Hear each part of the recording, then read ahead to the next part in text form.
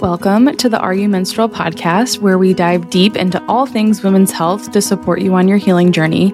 I'm Amanda Montalvo, functional and integrative dietitian, also known as the Hormone Healing RD.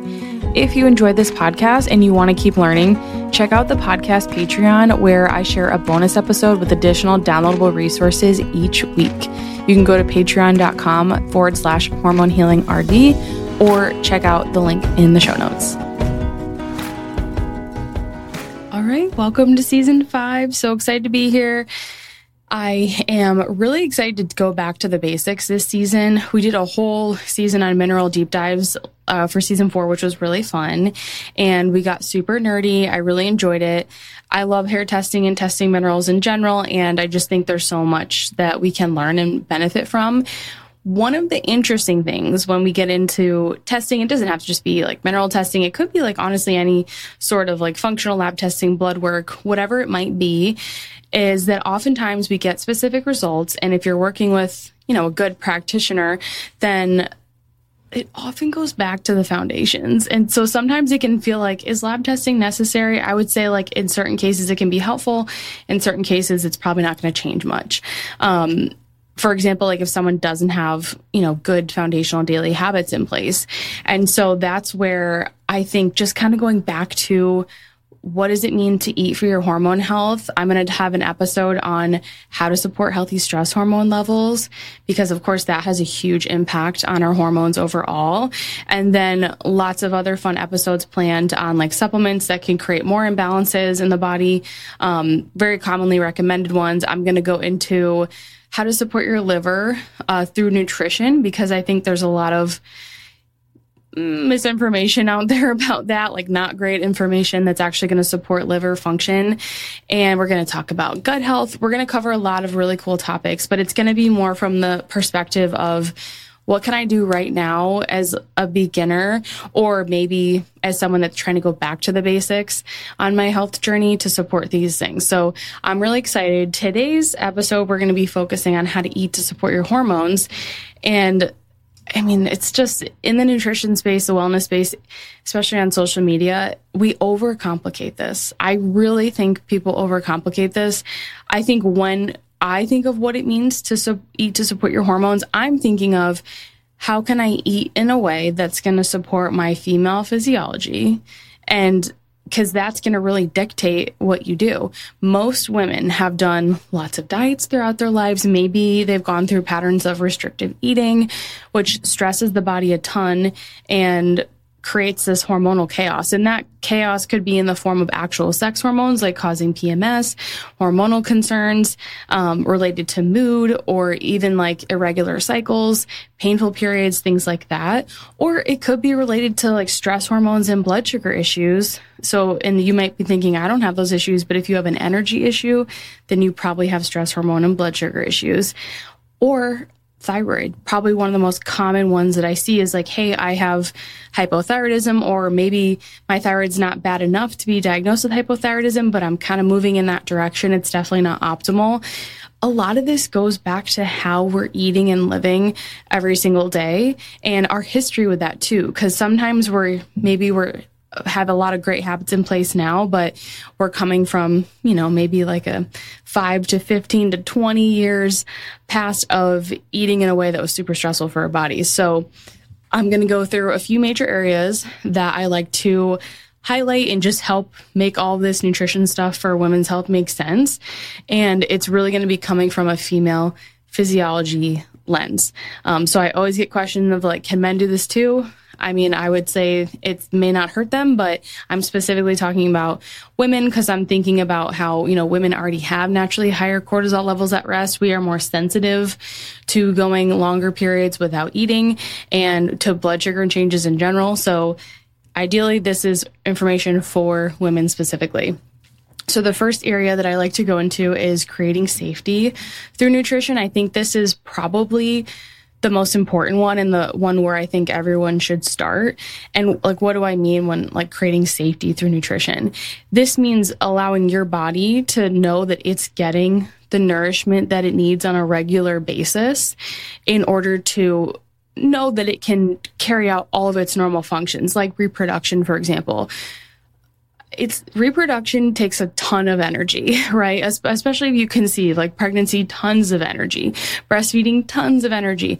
So all of these things, your body has to feel that it has the resources in order to do that. So your body's not going to want to ovulate, have a nice strong ovulation and everything if it doesn't feel safe.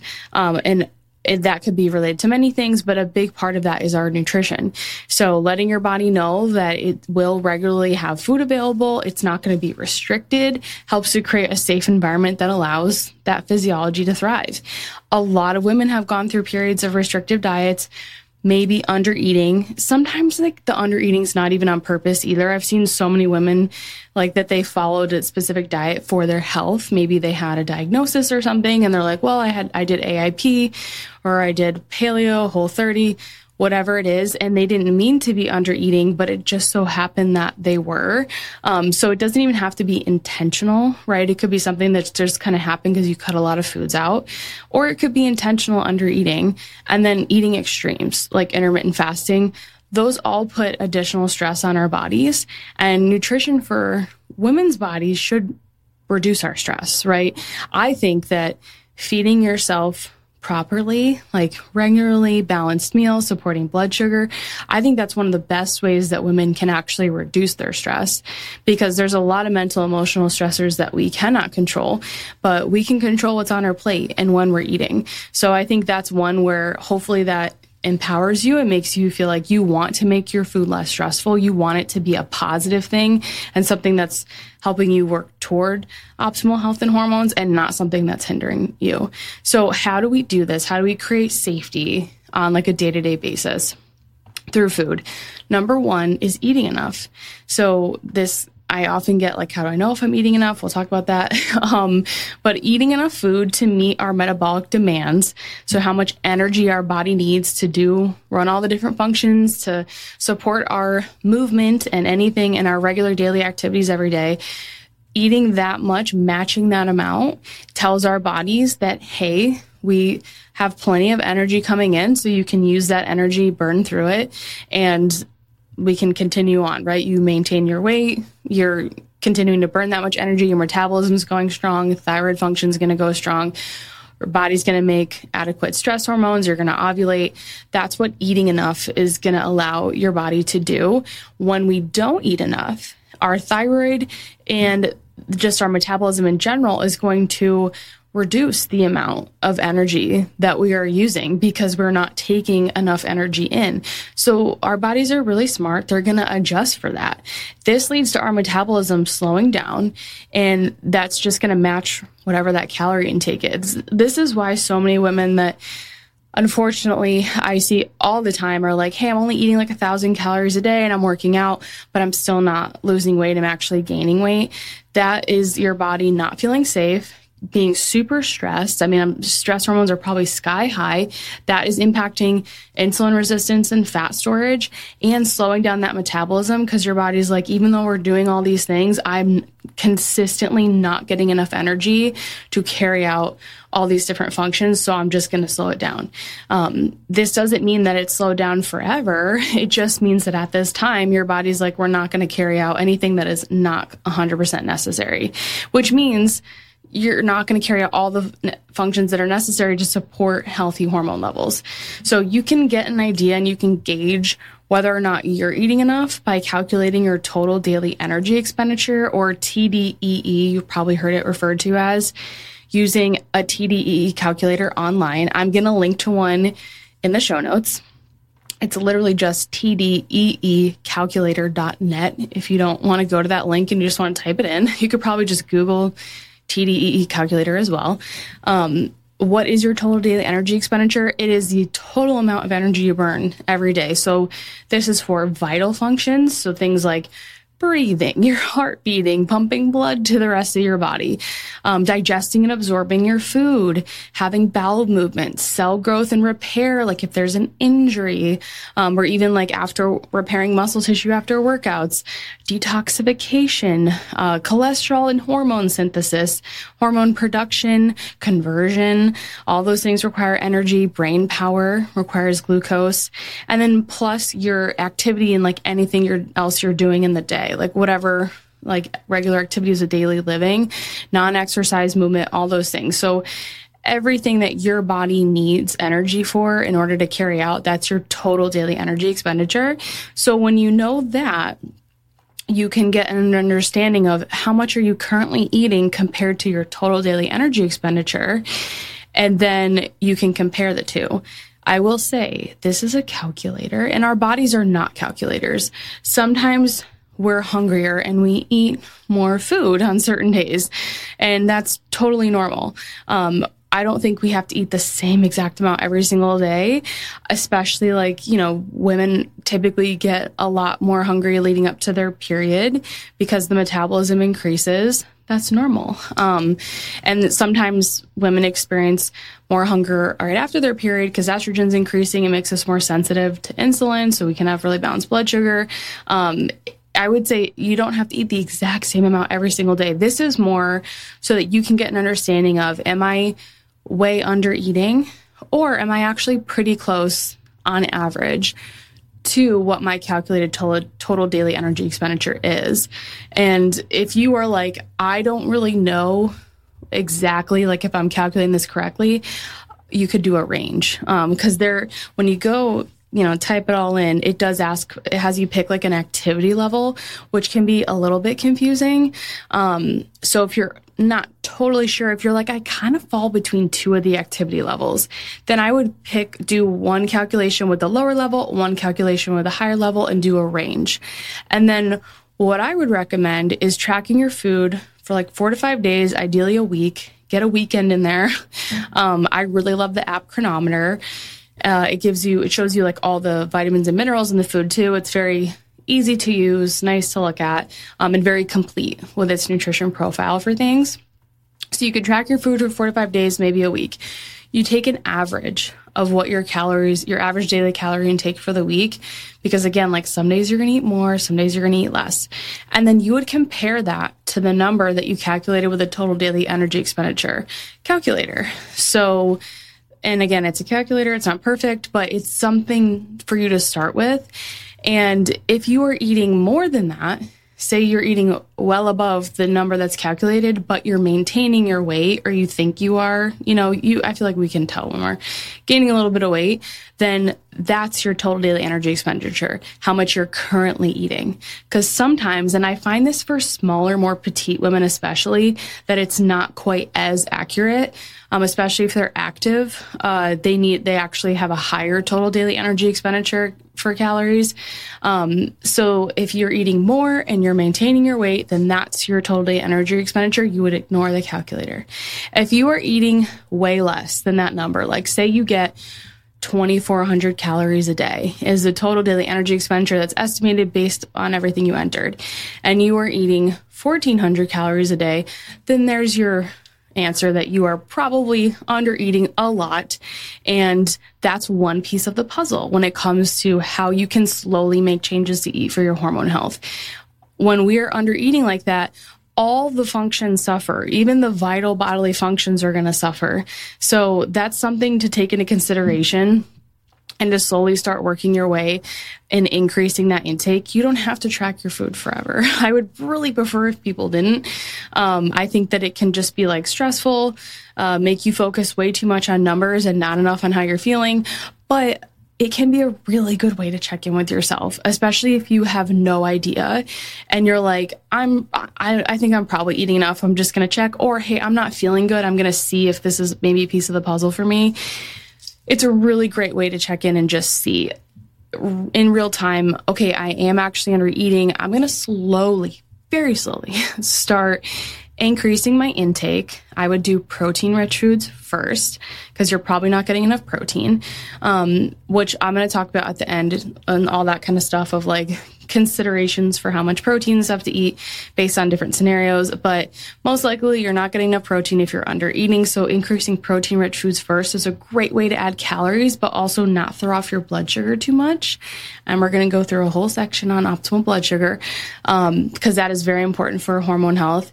But it's a very simple way to just, I'm eating enough or I'm not. I'm going to slowly start to increase my protein intake so that I can meet my needs and also increase my calories very slowly so that you can avoid avoid weight gain, unless you need to gain weight, of course.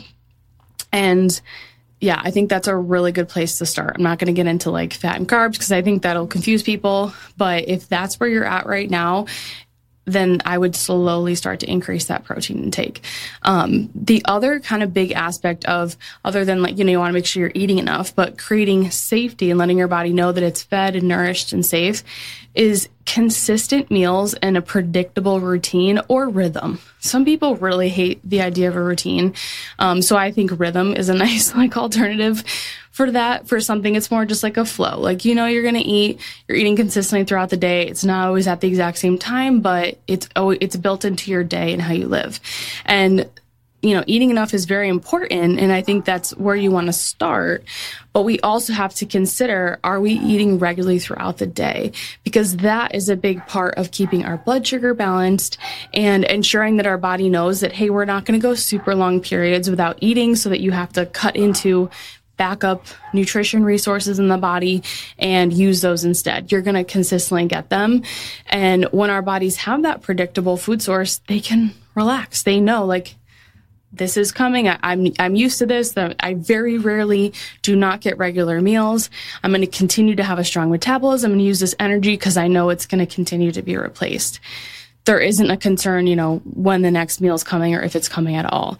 And they know that they're consistently fed every day. It may not be the exact same time, and it doesn't have to be. It really doesn't. It's just more like we have this rhythm where I eat regularly, I feed myself. And it's not about being perfect. It's more just about eating regularly and having that as part of your routine, where it's like you prioritize that versus like, ending going like 6 to 8 hours without eating just because it's not like a part of your typical day. And sometimes life happens. Sometimes we have emergencies. Sometimes we have work stuff come up, life stuff, whatever it might be. But the typical day for you would be like eating breakfast, lunch, dinner, having snacks as needed, and not going super long stretches without food. That's consistent and predictable.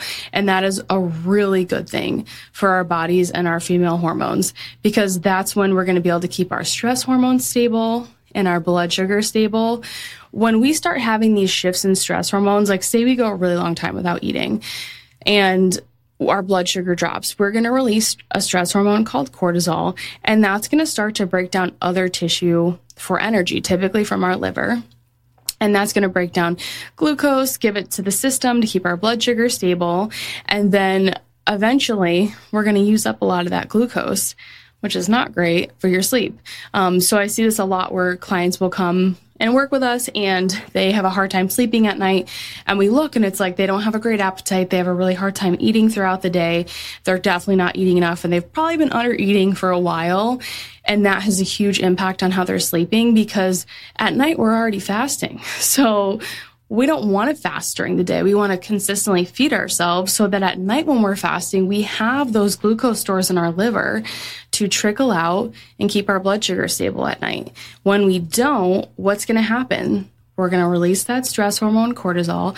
That's going to wake us up so that but your body has to do it because its main thing is survival, right? So that's a really big part of it. I think that if you can eat consistently, that's like half the battle. So eating enough, eating consistently, and having a predictable schedule or rhythm for yourself throughout the day.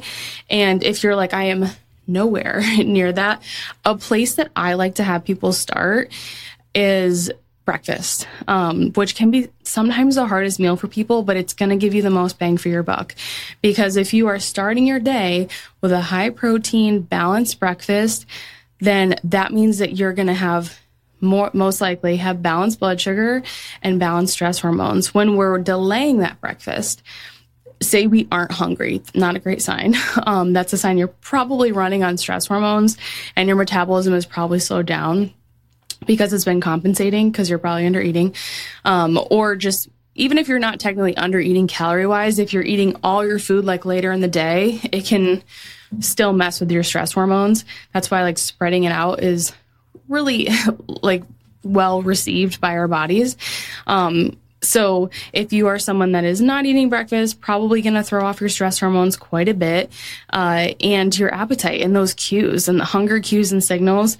And then that's going to kind of put you on a blood sugar roller coaster. So if we can have that breakfast sooner, I like to recommend within an hour. If you're getting up at like 7, like 6 or 7, and you're eating at like 11 or 12, you don't have to go for within an hour right away. You could make it maybe instead of waiting 4 to 5 hours, you're like, I'm going to try having it after 2 to 3 hours, and then, move closer and closer to that hour mark as you can adjust and get used to it. But ideally, you're having that high protein breakfast within an hour, and that's going to help set your blood sugar and stress hormones up for success the rest of the day.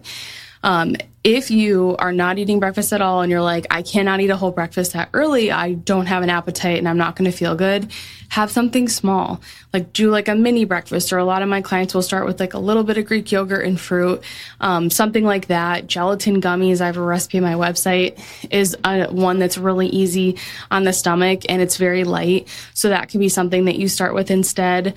I would make the coconut ones that I have on there because they're going to have more fat to keep that blood sugar stable. But something small is okay. What that's going to do is start to get your body adjusted to eating in the morning. And so it's going to help support your appetite. And again, stress hormones, blood sugar, and eventually you'll be able to eat a full breakfast. Some ideas for a higher protein breakfast are, these all have at least 30 grams of protein. 3 eggs and a 1/3 cup of cottage cheese is like the protein fat source, right? And then the carbohydrate source could be, whatever you prefer. It could be fruit, could be like cooked potatoes, oatmeal, whatever it is, like whatever kind of starchy carb you want to have, winter squash, whatever. And then another example would be 2 eggs and 2 ounces of a protein source. Say you're like, I don't do dairy or I don't like cottage cheese, and you need something higher protein. The 2 eggs and 2 ounces of like leftovers from dinner or something like that could be a really good option. If you don't do eggs, you're like, I don't want to have eggs that early or whatever it might be, 4 ounces of some sort of protein source is a great option. Like my daughter can't eat eggs, sadly, tragically. Hopefully she will be able to soon.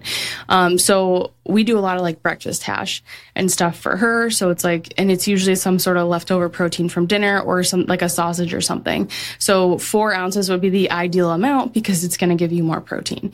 So high protein in the morning, and really at like all meals, is going to help support stable blood sugar so that whatever carbohydrate you're eating with that meal isn't going to spike it.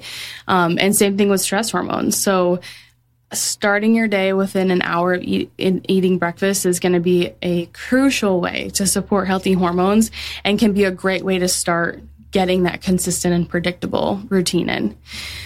The third aspect of creating safety through food is enjoying your food. I think this is an often forgotten aspect of nutrition for hormones, but one that I think it's one of the most important. If you aren't enjoying your food, you probably have some stress around meals and just around food choices in general.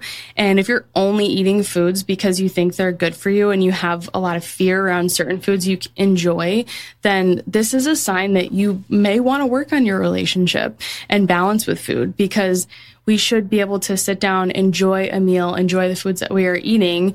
And especially like if you have certain foods that are like from your culture, like traditional foods that you really enjoy, if you're not eating those because you don't necessarily think they're healthy or good for you, it's just one of those things where it's like, is there a way we could shift that food or include that food by mixing, having a balance of other nutrients in that meal? It just shouldn't be like some all or nothing thing, right? Like I think of some examples with clients that avoid traditional foods from their culture because they have histamine issues, which very understandable, right? You don't want to like eat a food and torture yourself if it's going to cause like a big histamine reaction. But if you really miss those foods, maybe you've eliminated them for a while.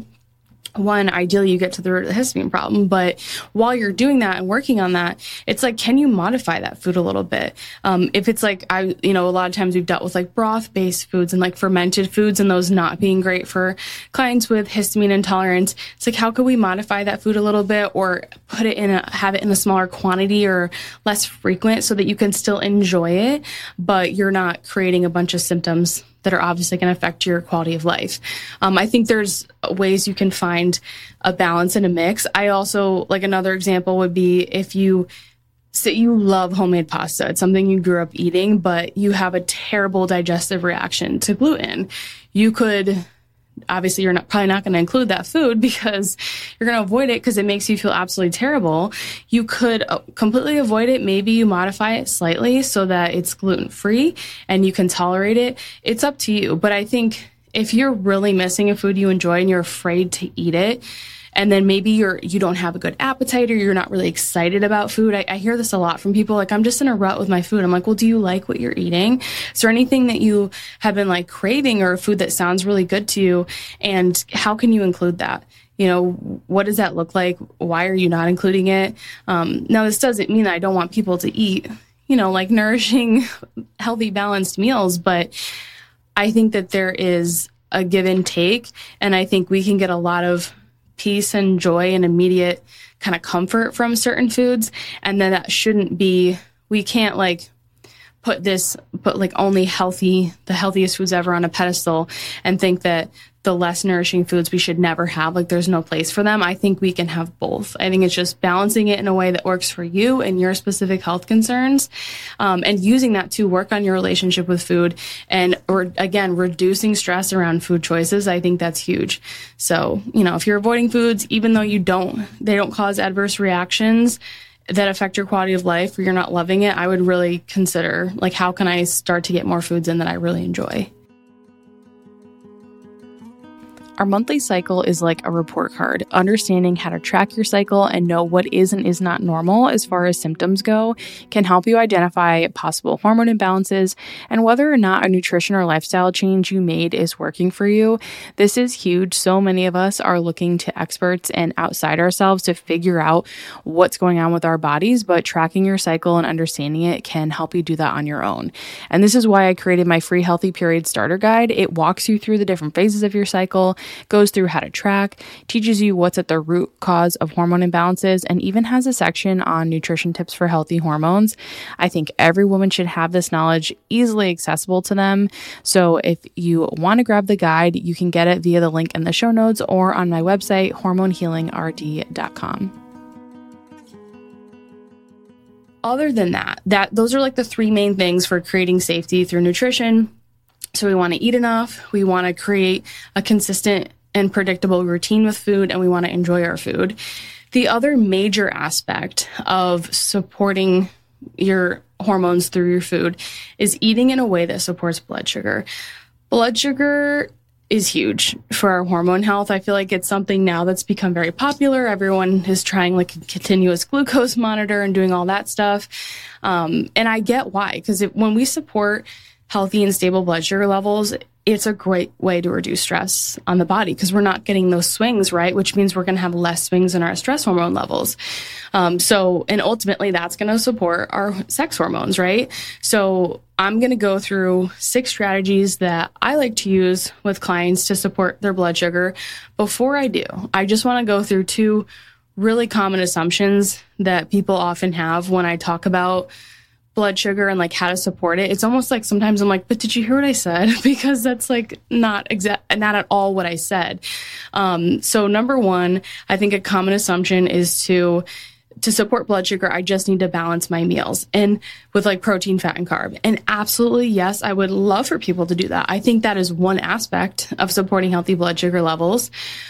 But the amount of protein you eat really does matter. And that's probably the number one thing that we see when we have new clients that come in and we look at their food journals. I'm like, not enough protein, like not even close.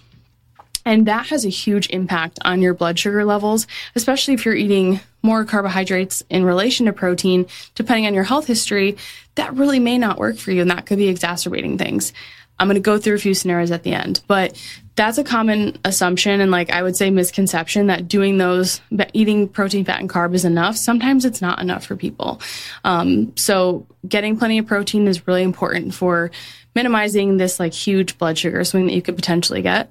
Number 2 is that eating to support blood sugar means that you eat low carb. So there's this really common thought that like only carbs affect our blood sugar, but that's 100% not true. and that cutting carbs will definitely improve your blood sugar.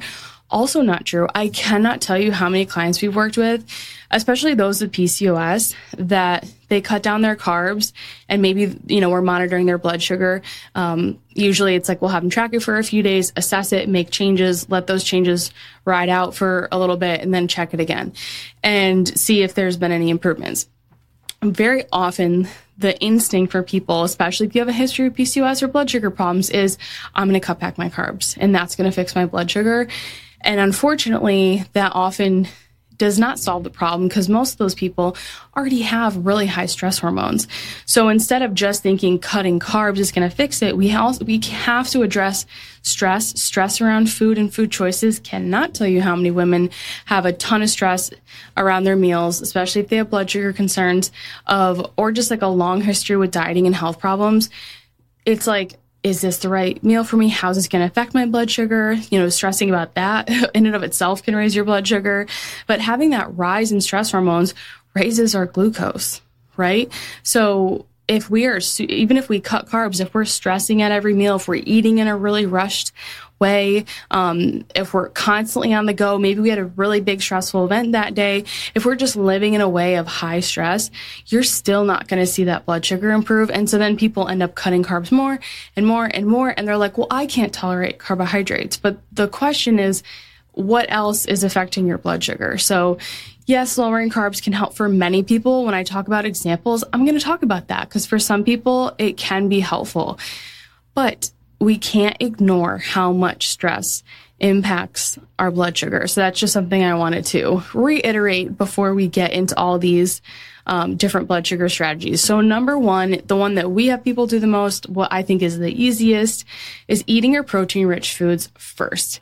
When we combine all three, protein, fat, and carb, at our meals, this does help to slow down how quickly that glucose that we're eating gets into our bloodstream. That's great. You can take it a step further by eating most of your protein-rich food first, and then that's going to help reduce the blood sugar spike even more after a meal. And when I say reduce the blood sugar spike, it doesn't mean we never want to have an increase in our blood sugar. We want to be able to tolerate an increase in our blood sugar and have a healthy insulin response to then bring that back down.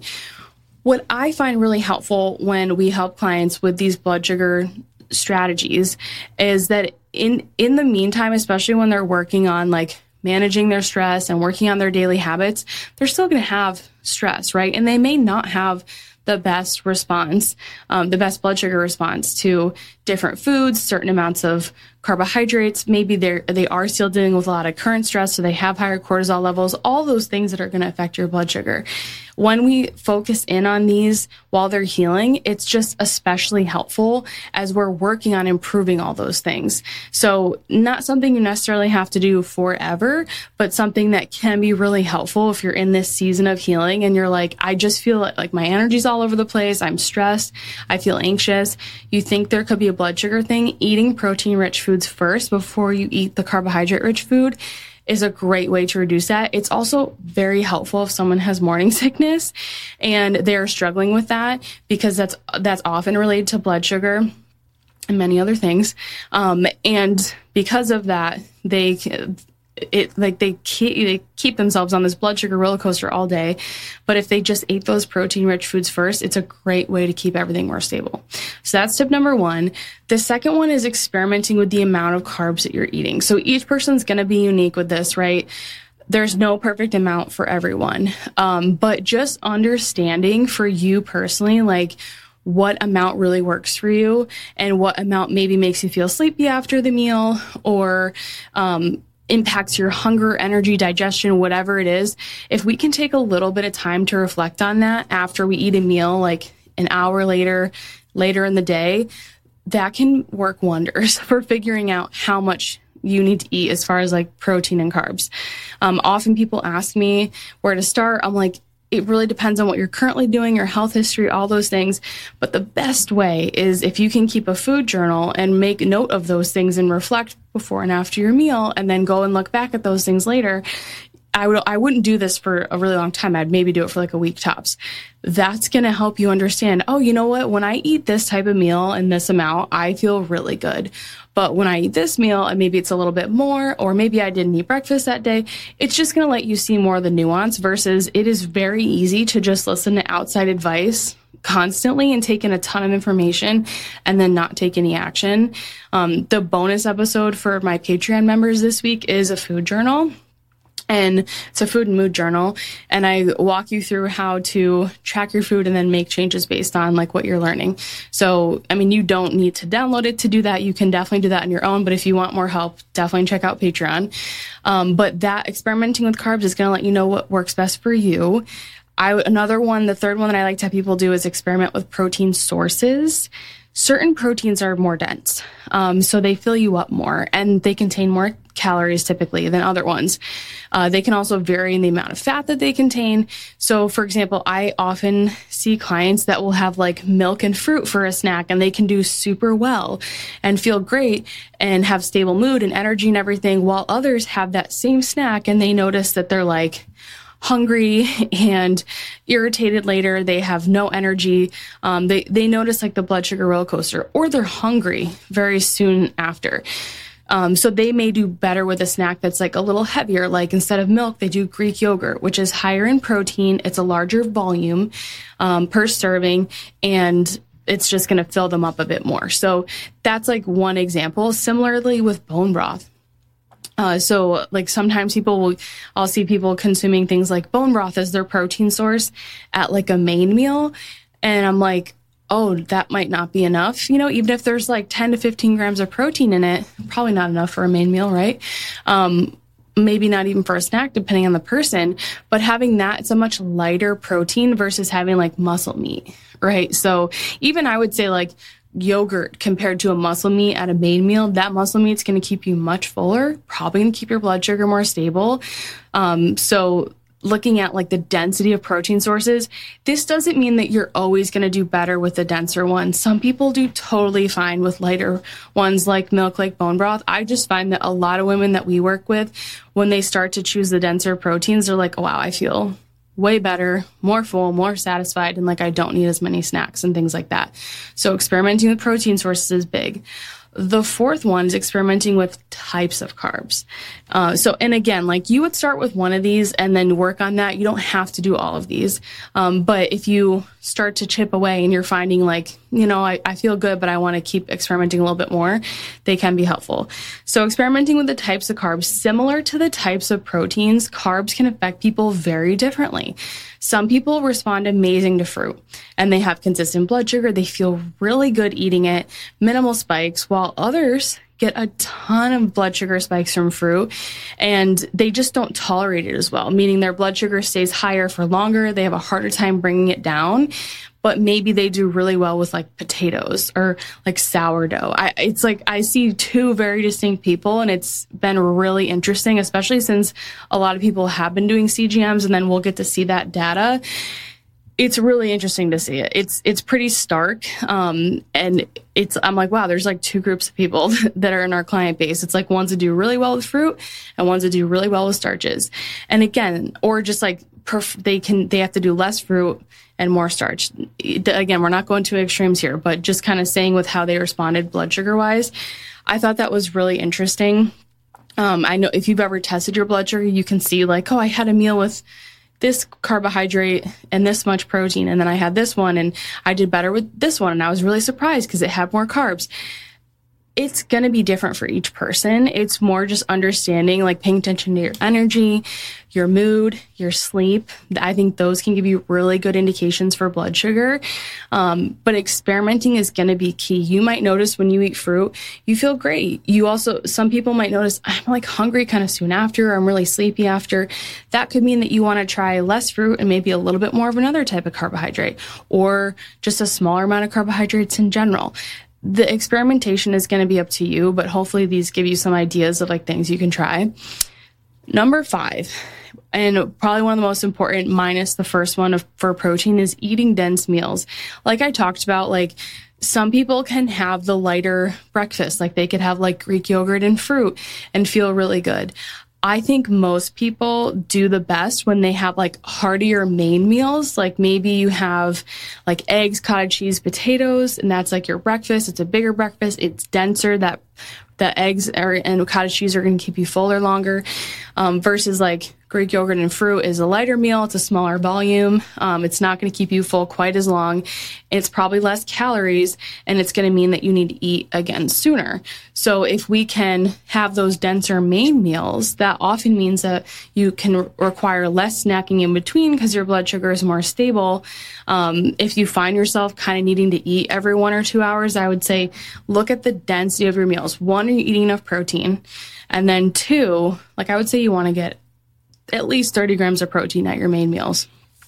That would be number 1. And then number 2 would be, what's the type of protein, or what's the type of carbohydrate? Is the food more whole food based? Is it more processed? All those things are going to impact how full you feel, the satisfaction in your blood sugar.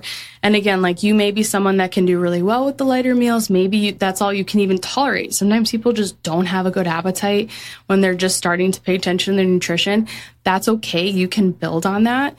But I would say most people, especially if they're worried about their blood sugar, could do really well with trying to focus on denser meals, like think like a muscle meat, like chicken, beef, pork, fish, whatever, with some sort of like cooked veggie and a starch, whatever that might look like for you. And the amounts are going to vary, but that's a much heartier, denser meal. It's going to keep you full longer.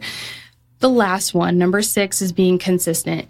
It is very difficult to assess like how you're responding to a change, especially blood sugar wise, if you aren't eating consistently. Obviously, I already talked about this in the section where I discussed how to create safety through food, and that was making sure that you have a routine or rhythm with food every day where you are eating consistently and not skipping meals.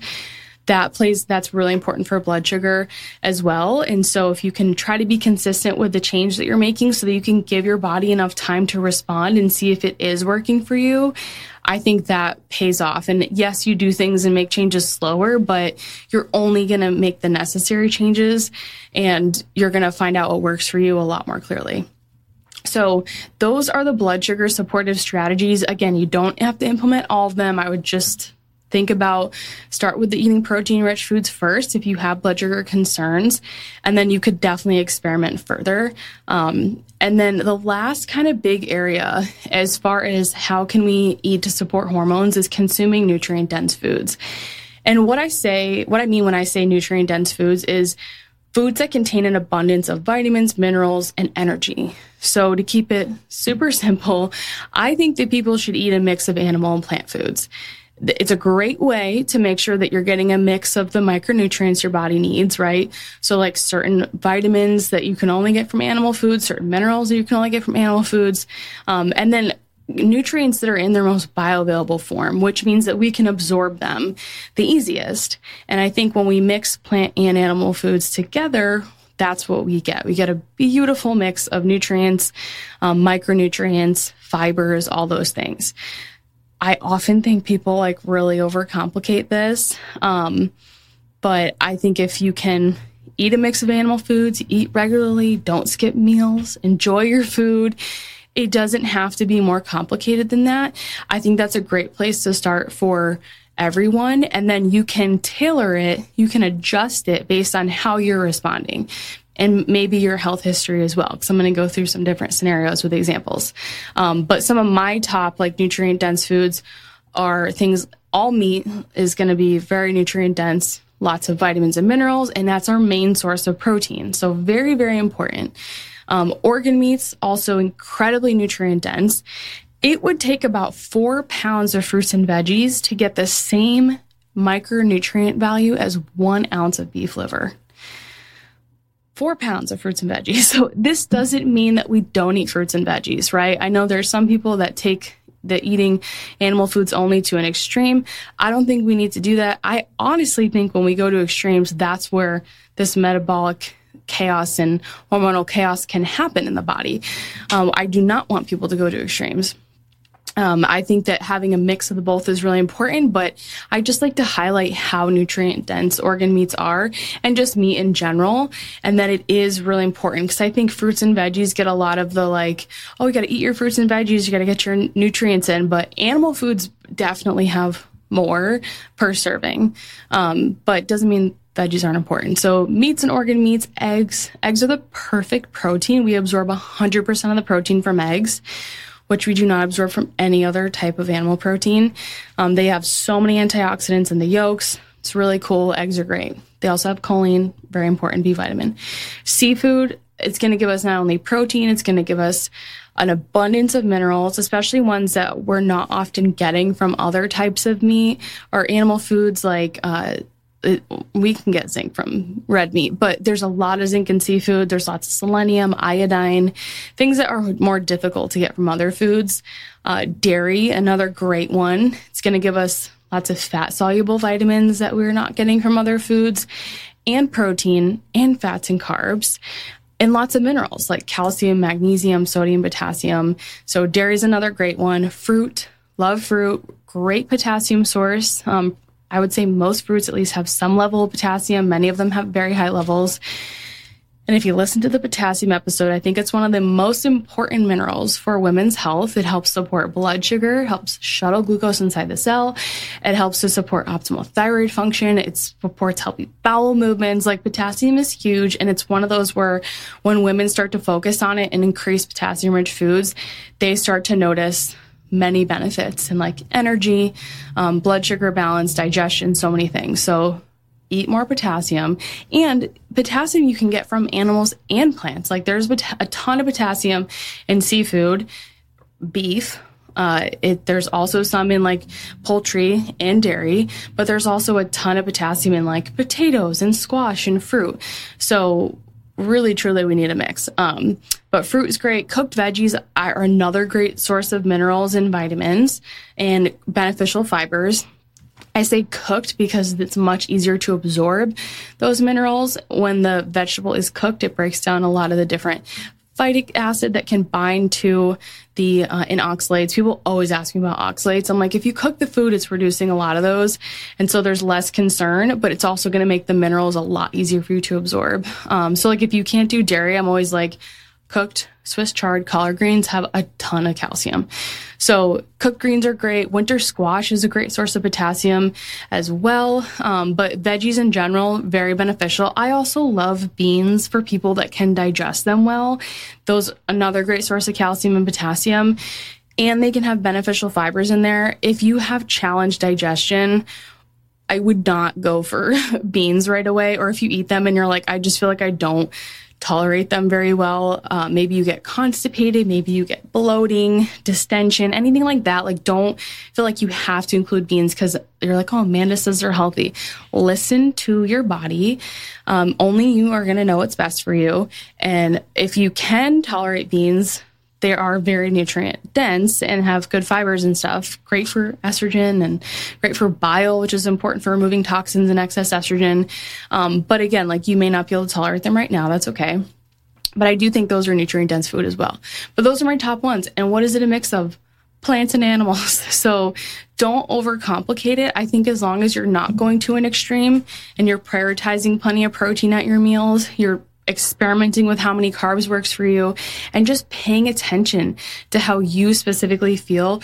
So often we want like a prescription of like what's exactly perfect for us. But I mean, unless you're working one-on-one with someone, even if you're working one-on-one with someone, it's impossible to give someone a perfect prescription without them experimenting, right? So ultimately it is up to you to figure this out. It just requires a little intention. And this is where I want to wrap it up, where it's so important to meet your body where it's at right now. You are probably starting at a different place than, the next person on their healing journey. We're all coming from a different place, and different health history, different main health concerns, different nutrition history, right? We're all eating different things. We grow up eating different things. We may have different diets that we've tried. Some of us may have a very stressful history with food. Some of us may not. And a lot of that's going to dictate where you're going to begin when it comes to food. So I'm just going to give a few different scenarios of examples of, a woman entering her healing journey. Here's her health history. Like, what are some things she could really, really focus in on? So the first scenario is someone entering their healing journey overweight that continues to gain weight.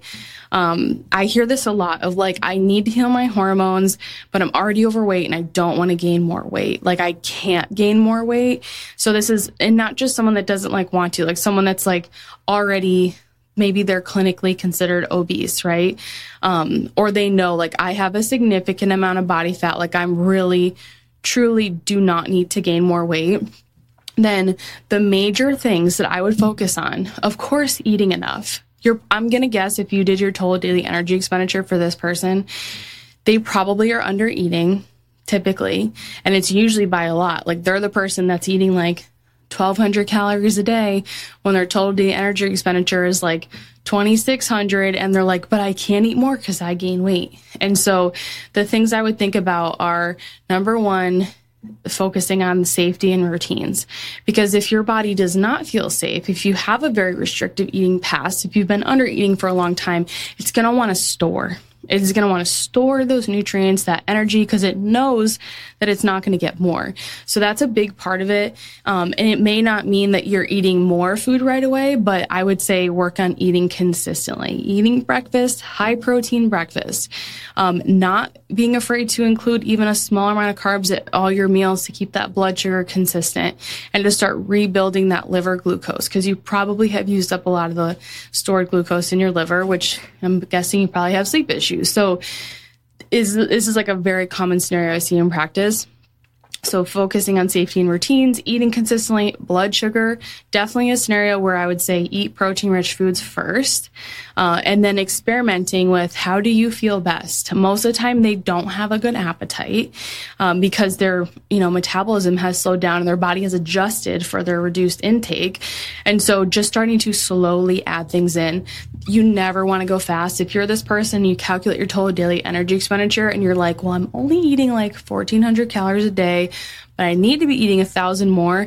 Do not jump to the 1,000 addition because you will gain weight because your body has not adjusted for that. So making changes really slowly is going to be really important and helpful. And then I would just focus on blood sugar. So much blood sugar focus of eating enough protein. For total protein, I would say, since this person typically tends to be more overweight, they could, instead of doing a gram of protein per pound of body weight, which may be something that's just like unachievable for them. Like they're like, I cannot eat that much protein. That's not realistic. Then I would say try to aim for 0.8 grams of protein per pound of body weight. So I think that's much more reasonable and realistic. And then probably moderate carbs. See what you tolerate best. But if you can slowly start to show your body that you are feeding it, you're eating breakfast, you're eating consistently, you're really prioritizing those protein-rich foods, I think that's important. And then if the person does not have energy in a good place, I wouldn't stress a ton about exercise right now. I think going for walks, moving around and not being super sedentary is important. But if the energy isn't there, just try to wait until your metabolism can catch up and your body can get used to slowly eating more. And then eventually you could consider focusing on that strength training piece, building muscle. That muscle is going to be so important for improving insulin sensitivity and reducing your overall body fat levels. But again, if you don't have the energy and you're not eating enough now, you wouldn't necessarily want to add in like a strength training or exercise routine. Doesn't mean you can't move around, but again, that just uses up more calories, right? So if that just extends your total daily energy expenditure and that much that you're just not getting in. So that's just an example of like one common scenario.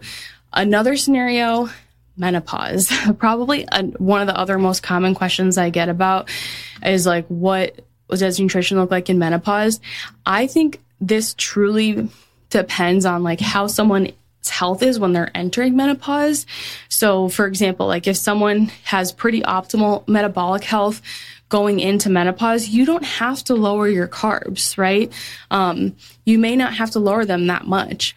But if you say you don't have the best health and you're kind of just starting this whole healing journey as you are in menopause, maybe you have a long history with dieting and under eating, over exercising, and just stress in general, typically you're going to be more depleted. And so you may not have the best blood sugar balance. You may have high stress hormones. You may not tolerate carbohydrates as well. So I would focus the most on protein, and I would say definitely a gram of protein per pound of body weight for sure. You need more protein. You want to make sure you can hold on to as much muscle mass as possible. And then I would say strength training is huge. I did an episode on this. I think it was season 2 with Adina Rubin, who is one of my favorite strength people to follow. She focuses on those major lifts, right? Her training is super simple and it can work at any level. And that's really what you want to focus on is like, how can I get the most bang for my buck with my training and not overdo it? It's by focusing on those major lifts. So definitely check out that episode if you haven't already. But the main focus of menopause is really maintaining and building muscle. If you do not already have that going for you, getting plenty of protein, I would say gram per pound of body weight. Some women might need more. Depends. And then paying attention to how you respond to carbohydrates. Do you feel sleepy after meals? Are you on a blood sugar roller coaster? Are you moody? What does that look like for you? How's your sleep at night? Are you maintaining your weight? Are you gaining weight? And then the blood sugar principles would definitely apply as well. Because a lot of the shifts and issues that are happening, it's not that they're that different from pre-menopause, right? It's like we're still concerned about eating enough, stress hormones, all those things. But now we're also concerned that we have lower hormone levels, and like less estrogen means that we are typically, we do not tolerate carbohydrates quite as well. We're less insulin sensitive. And so that's why a lot of women with menopause feel like they do better on low carb because they don't have like the hormones to back it up. So again, I think it really depends on activity level, health history, so many things, but this person probably wants to do more of like a moderate carb. Maybe you eat more carbs before and after you work out, experiment, find what works for you. But that is, I would definitely focus on high protein, blood sugar principles and strength training. And that should all help you tolerate carbs, use them for energy, not store them, and just thrive and feel good, lower those stress hormones. Because sometimes if we're not eating enough carbs, then that can raise our stress hormones, and that doesn't help us either. Last scenario, a woman with PCOS that also has insulin resistance. This person, I would definitely focus on the blood sugar principles, of course, right? She has insulin resistance. She's not tolerating carbs as well. And I would do probably a more moderate approach to carbs, but I would still say track your food, how much are you currently eating, compare that, because you don't want to just automatically do low carb, especially if that's not how you're eating, because that could seriously impact your stress hormones, your energy, your cognitive function, your sleep, all those things.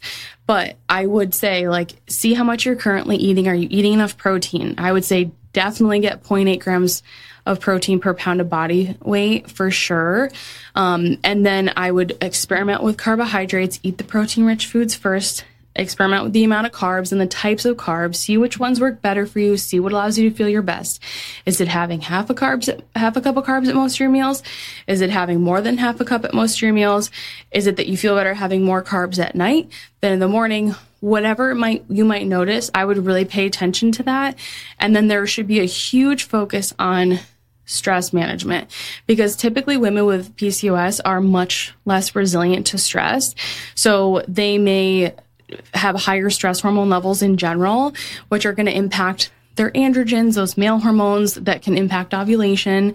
And it can also impact their estrogen and progesterone levels. So if we can be super diligent about eating consistently, letting your body know that, hey, you're going to be fed. Don't worry. We're going to make sure we're eating enough. And then we're also going to try to put these blood sugar strategies in place. I think that is really helpful for a lot of women. If you want to take it a step further, something that you could do if you feel like you feel better eating more carbs, but maybe you're testing your blood sugar and you're kind of worried about the numbers. Maybe your doctor's on you about your hemoglobin A1C or something. You could try some apple cider vinegar prior to your meals, and that can help reduce blood sugar spikes. You can also have it after a meal, and it can help. So that's something you can consider as well, especially as you're working on all these habits. If you just want to look at what you're currently doing, you want to assess it and then adjust and experiment. So ideally, most people are probably going to do better with a bit more protein. Moderate carb kind of depends how active you are, probably your lifestyle, your stress levels, all those things, where you are in your healing journey, your health history. But plenty of protein, experiment with your carb intake, eat regularly, eat a mix of plant and animals, and try to meet yourself where you're at. Try not to take exactly what I'm saying and apply everything, because you might not need it. You might just be like, you know what, I started eating my protein first and I feel so much better. Or I increased my protein intake and my digestion's better. I have better energy. I'm sleeping better. That may be all you really need right now. And I really do think when we make changes slower, we do our best. But ultimately, these are suggestions. These are based on research and work with lots of clients and everything that I kind of see in a typical day-to-day practice. But you know your body best. So experiment, meet yourself where you are, and just be curious. I think that's one of the most helpful things when we're healing, is just being curious and open to what could be true for us, may be different for someone else. But those are all my tips. So I hope you enjoyed this episode. If you want to get the food journal and a little bit more guidance there with breaking things down for yourself when you're tracking your food, and it's not tracking calories or anything. It's just having you write down, what are you typically eating? How do you feel before and after? Then you can join patreon.com/hormonehealingrd, and I will see you in the next episode. Thank you for listening to this episode of the Are You Menstrual podcast. If you want to support my work, please leave a review and let me know how you like the episode. This lets me know what you guys want more of, less of. I read every single one and I appreciate them more than you know. If you want to keep learning, you can get access to the bonus episode and additional resources on patreon.com/hormonehealingrd. I'd love to have you in there. Thanks again, and I will see you in the next episode.